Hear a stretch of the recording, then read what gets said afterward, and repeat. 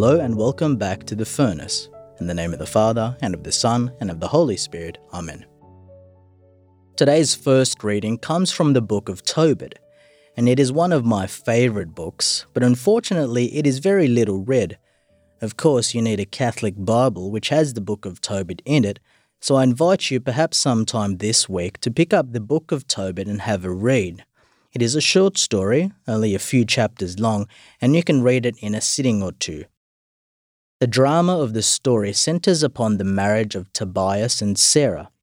So Sarah had already been married 7 times, but because she was plagued by a demon, each groom died before having intercourse with her.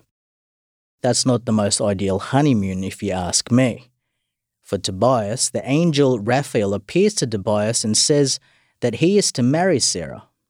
And there, naturally so, Tobias fears that he will die himself if he marries her. And one of the funniest scenes in the entire Bible happens when Sarah's father, Raguel, was already digging Tobias's grave, saying perhaps too he will die. But Tobias courageously takes Sarah as his wife, and Tobias lives. Why does he live? Because Tobias prays one of the most beautiful prayers, one that every couple should read in Tobit chapter 8, where he says, "I am not taking this sister of mine because of lust, but with sincerity.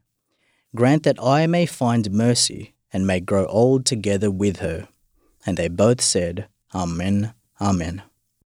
St. John Paul II, in his Theology of the Body, says that love supported by prayer is revealed as stronger than death, for love is victorious because it prays.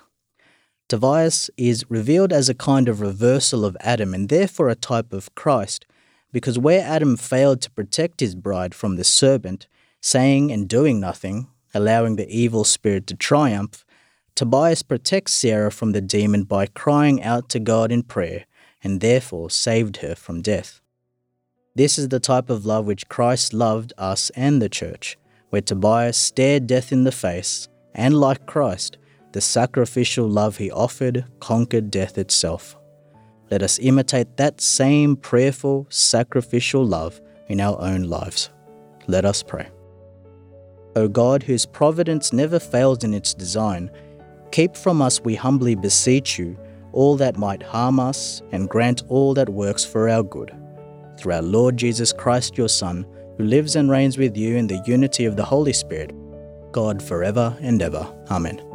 In the name of the Father, and of the Son, and of the Holy Spirit. Amen.